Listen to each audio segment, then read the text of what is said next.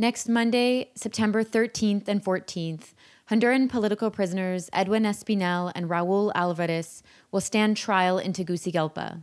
Accused of 3 trumped-up charges, Edwin and Raul face going back to prison if they are found guilty for 15 to 30 years.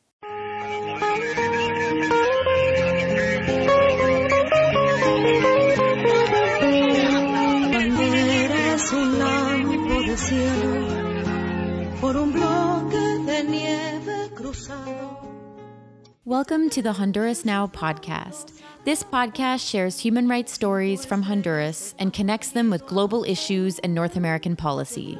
I'm your host, Karen Spring, a longtime human rights activist that has lived in Honduras for over a decade. Thanks so much for listening.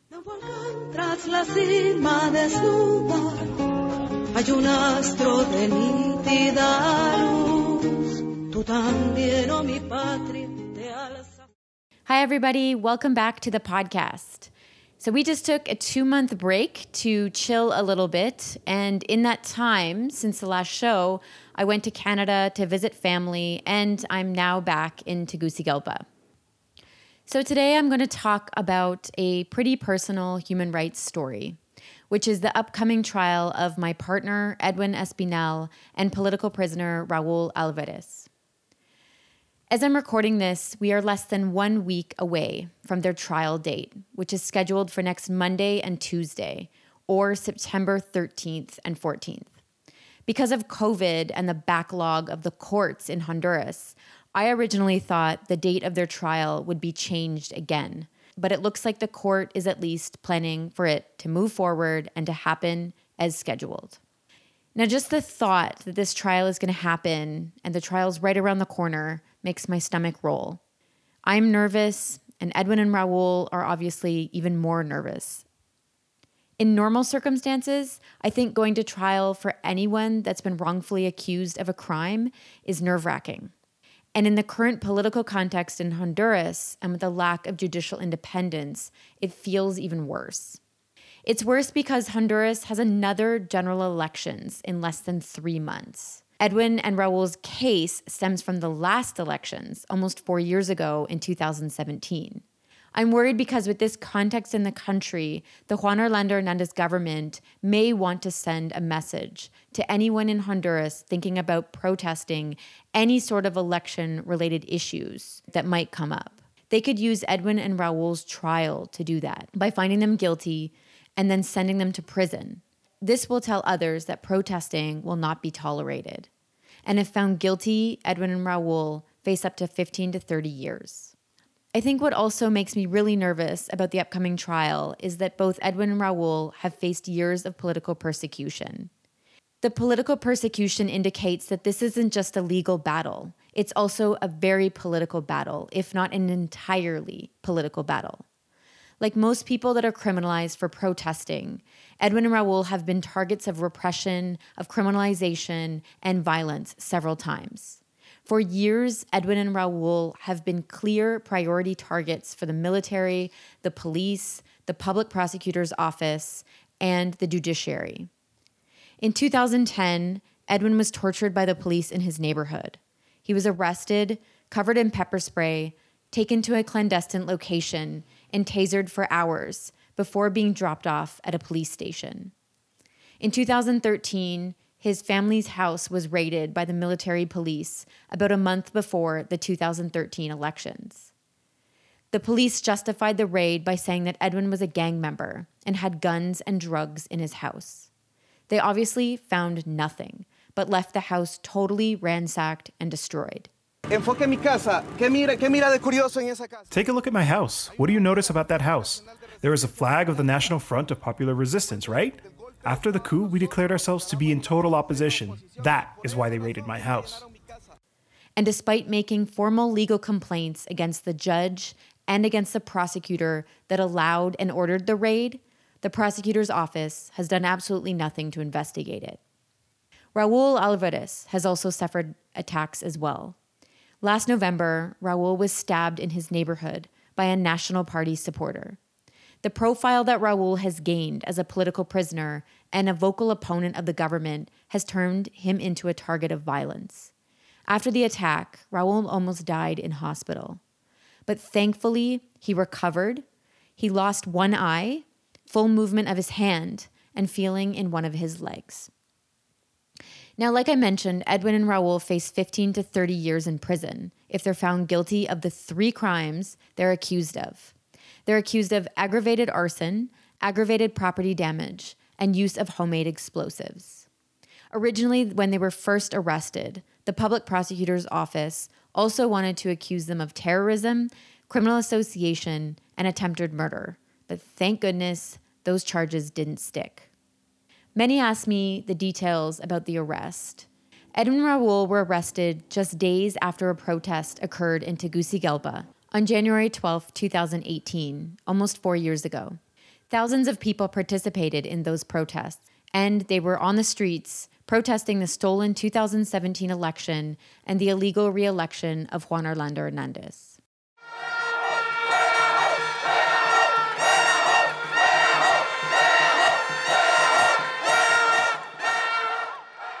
The protest started at the Teaching University in Tegucigalpa and marched close to the location of the old presidential palace, located on a major boulevard in the capital city.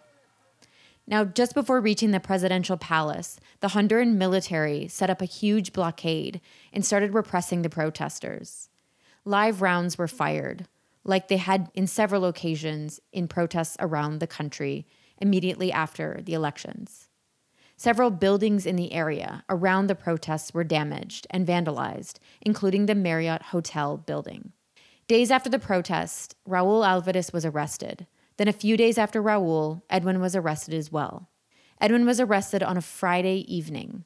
By Saturday at noon, he was put before a military judge inside a military base and then sent directly to La Tolva prison, a maximum security jail located in southeastern Honduras.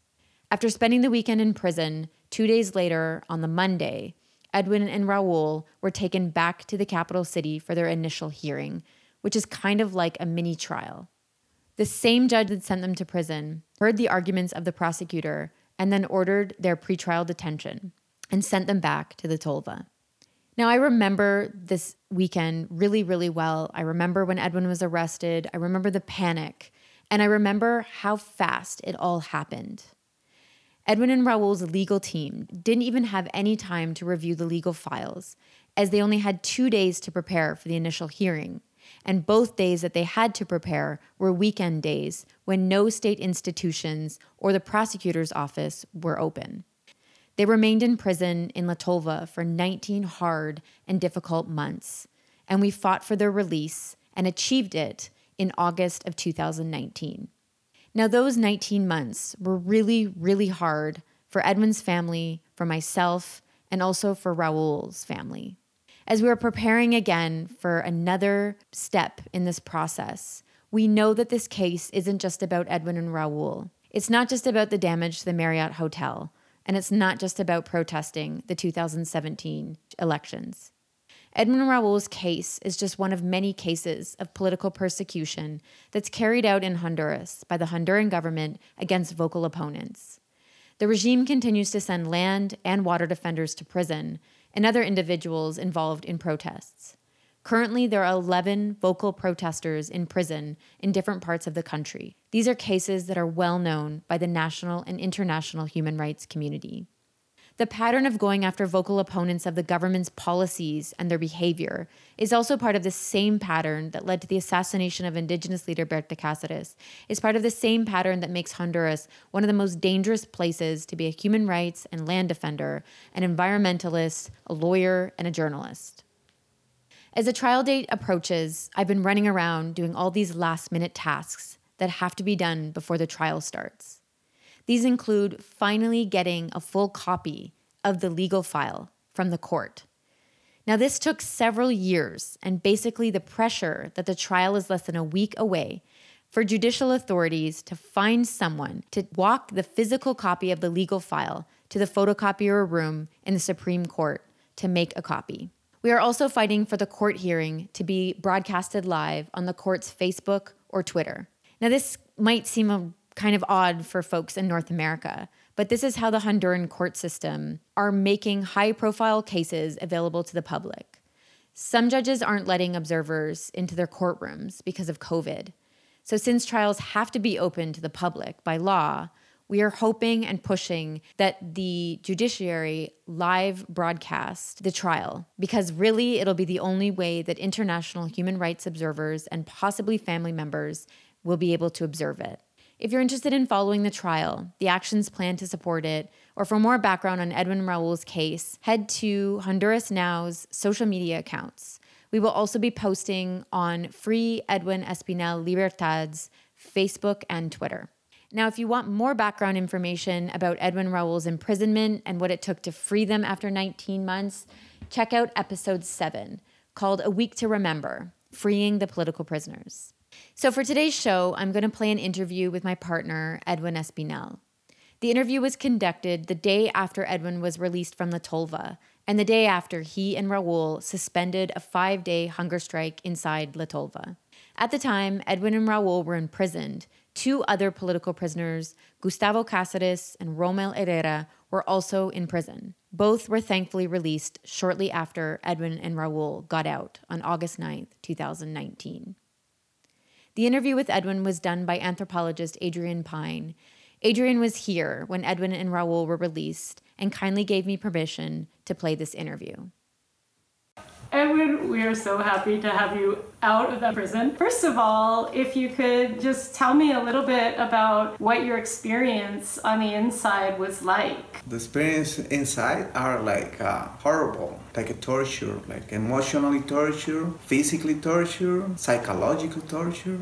In my case, because we're in a process, right, on a legal process. I never been in a jail before, and that's what makes it harder for us, for the political prisoners, like Raul, Romel, me, Gustavo, and Progreso. It's way harder. Just the fact that we are mixed with all the rest of the population inside, just that make it harder. So when you first went in, what was your experience like in the prison? So you said, first of all, you weren't expecting to be in there for a long time, right? Yes. I mean, the first experience I had is the most horrible part because they put me on an isolation cell. I spent 1 month in there. It's a small cell with only like a square window, like little window like this. And the only thing inside was a mattress, little mattress like this thick. And a toilet? No toilet, nothing. I had to pee on a plastic bottle. Coming from the court directly to the jail, and the jail puts you right inside a isolation cell. That's a way of torture. That sounds horrifying.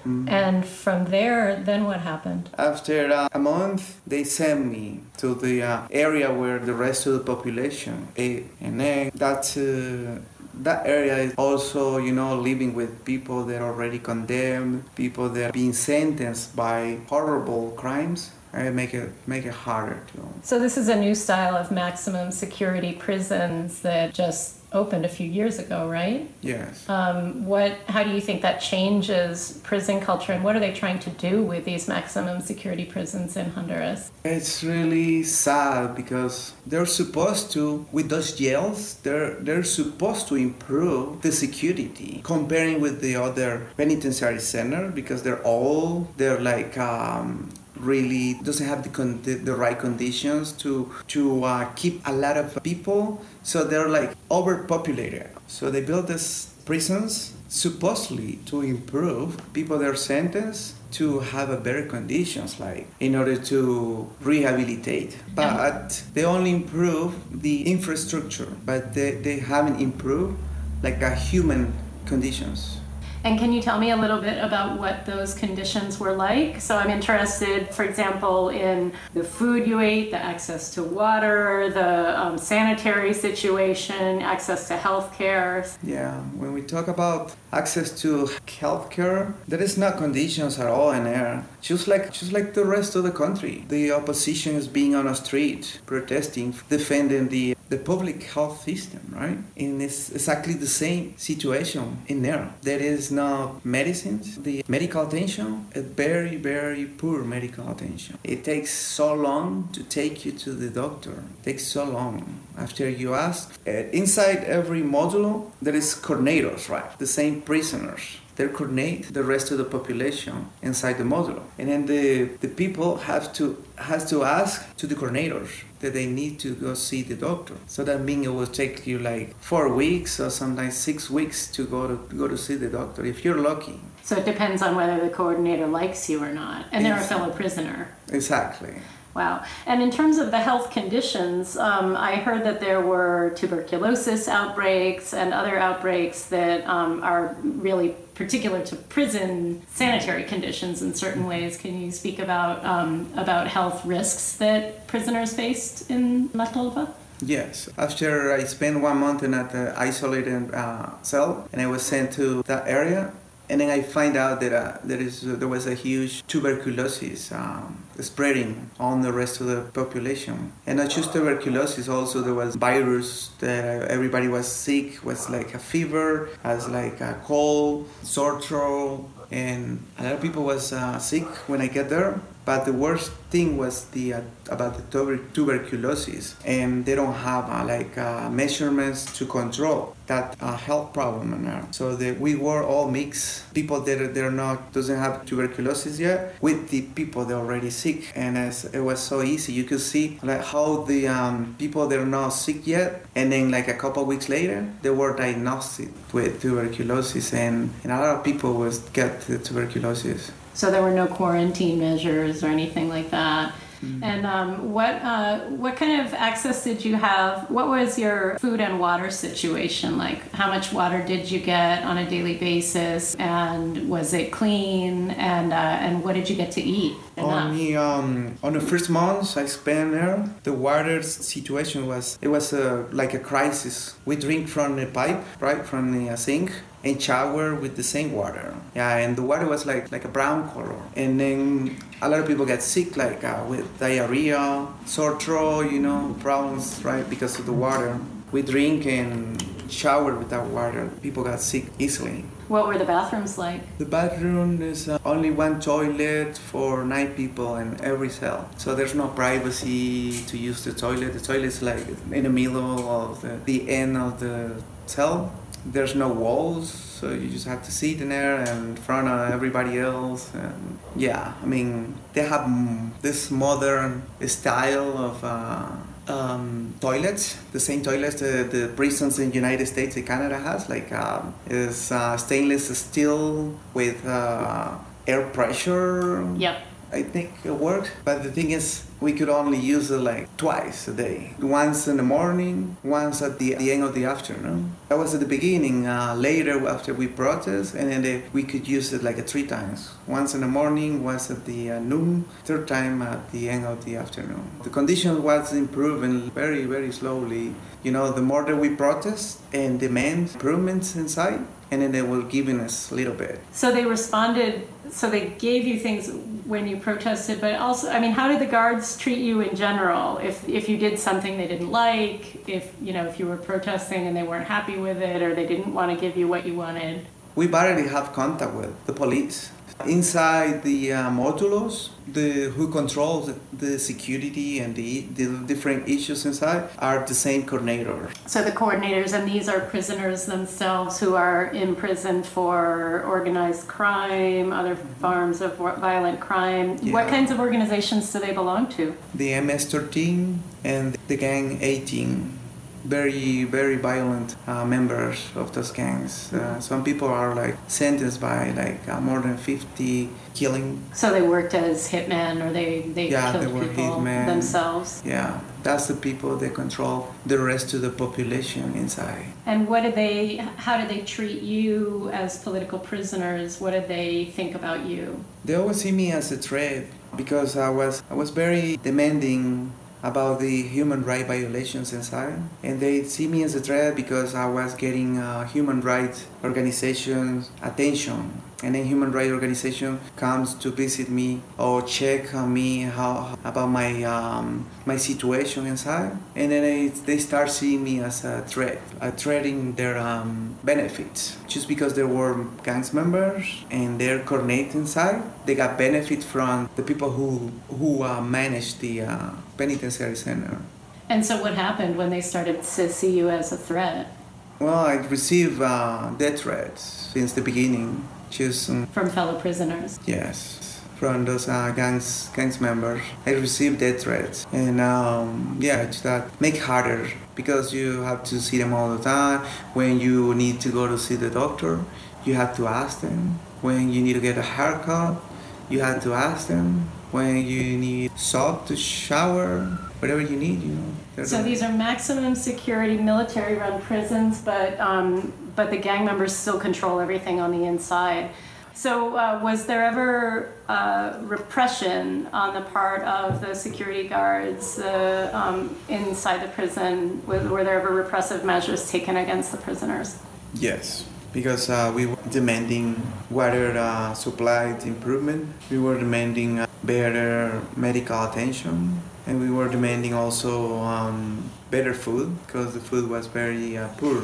We protest inside, and then every time we protest, and the police come and throw like a tear gas inside the prison, and that's very dangerous because it's very close area when they throw that tear gas in there. So that was when you were inside your cells, you would receive the tear gassing? Yeah, when they shoot tear gas, everybody goes inside their cell because it's the safest area where you can go. If you stay in a common area, and then you get more tear gas. Did that happen on numerous occasions? Yes. You mentioned that the toilets were a U.S. make, and basically the entire prison is following a U.S. model of maximum security prison. Yeah. What do you think are the areas in which U.S. corporations might be profiting off of the prison? For example, phone calls or different contractors or training or anything like that? Yes, I think it's in many ways they're getting profits because they built this whole new prison system, right? But they're not working like the way it's supposed to be. Like they have workshops, for example. They have laundry area where they have these industrial big machines, and they have also many areas, like one area to have one store where people can go and buy something they need. But all those areas are completely empty. Like the workshops are the size of 1/4 of the whole prison. The workshops are big. That whole structure is empty. They don't use it. And the people is just sitting in there, not doing anything during the whole day. And when they have all these facilities to use it to rehabilitate people and help people, right, to stay busy for mental health, for physical health, and for different reasons. But they don't do it. And then I ask myself, and then why they build this whole thing? Why they put millions of dollars in this infrastructure and they're not using it? That's when, you question the whole system and why they invest. The government invests all the money in a poor country like this, where we need more medicine, we need more like hospitals, we need more like schools, we need jobs, opportunities. That's what we don't get. But instead what we get, jails, like maximum security jails. In a poor country where most of the people, I find out in there's a huge level of people that doesn't even know how to read, people doesn't know how to write. That's very sad. Inside the prison. So it doesn't sound like there was any education or rehabilitation going on in there. No, there's no programs, social programs in there. Doesn't exist at all. Which makes it so sad, because they invest on infrastructure, but they don't invest on humans, mm-hmm. to improve the humans, to improve their life or to get ready to once they go out, once they go free. The state responsibility is to make sure that people, when they pay their crimes, their sentence, they were supposed to go out rehabilitated. For the whole past week, there's, as you know, been people fasting in solidarity with the hunger strike that you and your fellow prisoners, Raul Alvarez and Romel Herrera, were on. And people have been organizing within Honduras and also internationally on a very large scale to fight for your freedom as political prisoners who have been arbitrarily detained in pretrial detention. Do you have any message for the people who were fighting for your freedom?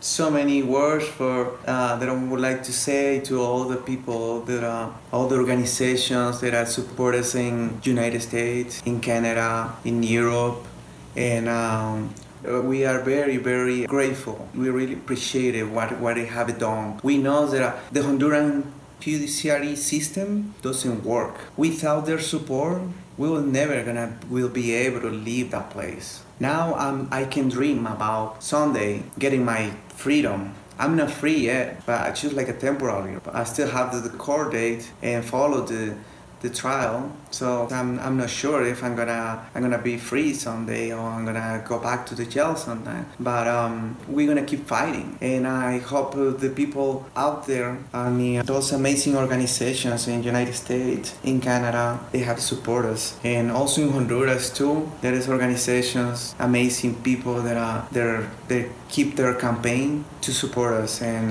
it's a very strong campaign. We want to thank them, and that.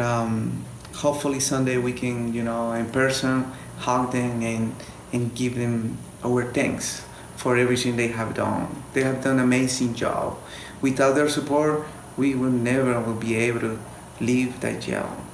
And also, I am confident, and I have witnesses inside the jail that they have plans to kill us inside, because this government has get a lot of problems with the opposition, right? And so they have plans for us inside. But thanks to all the people's support, I am out now. I can defend myself free, and I'm gonna keep fighting for my friends, Rommel, Raul Alvarez, and Gustavo Cáceres, who is in Progreso. And I hope we can still count on or international organization on their support, because that's the only way we can get justice in this country. That's the only way, with their support. But if we do it by ourselves, and here it's way harder. There's no way to get justice in this country, where the judiciary system is very corrupt. Thank you. Okay, so one quick last question. Sure.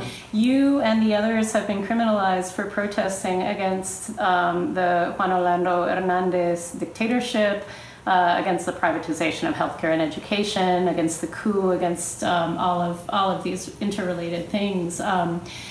Given what you've been through, are you going to stop protesting now? No, I will never stop protesting as long as there is injustices, there is corruption, bad people that make decisions for this country. And as long as that people in power that are accused by as a narco trafficker, as an organized crime, I can't stop raising my voice against that people, because it's not about me, it's about all the Honduran people. So that was an interview with political prisoner Edwin Espinel and the voice of anthropologist Adrienne Pine, who conducted the interview on August 10th of 2019. Like I mentioned, if you're interested in taking action to support Edwin, Raul, and, well, myself as well, you can find all the information about the upcoming actions on the Honduras Now's Facebook and Twitter. We're asking folks to share information on social media, participate in an online action, to contact your congressional reps.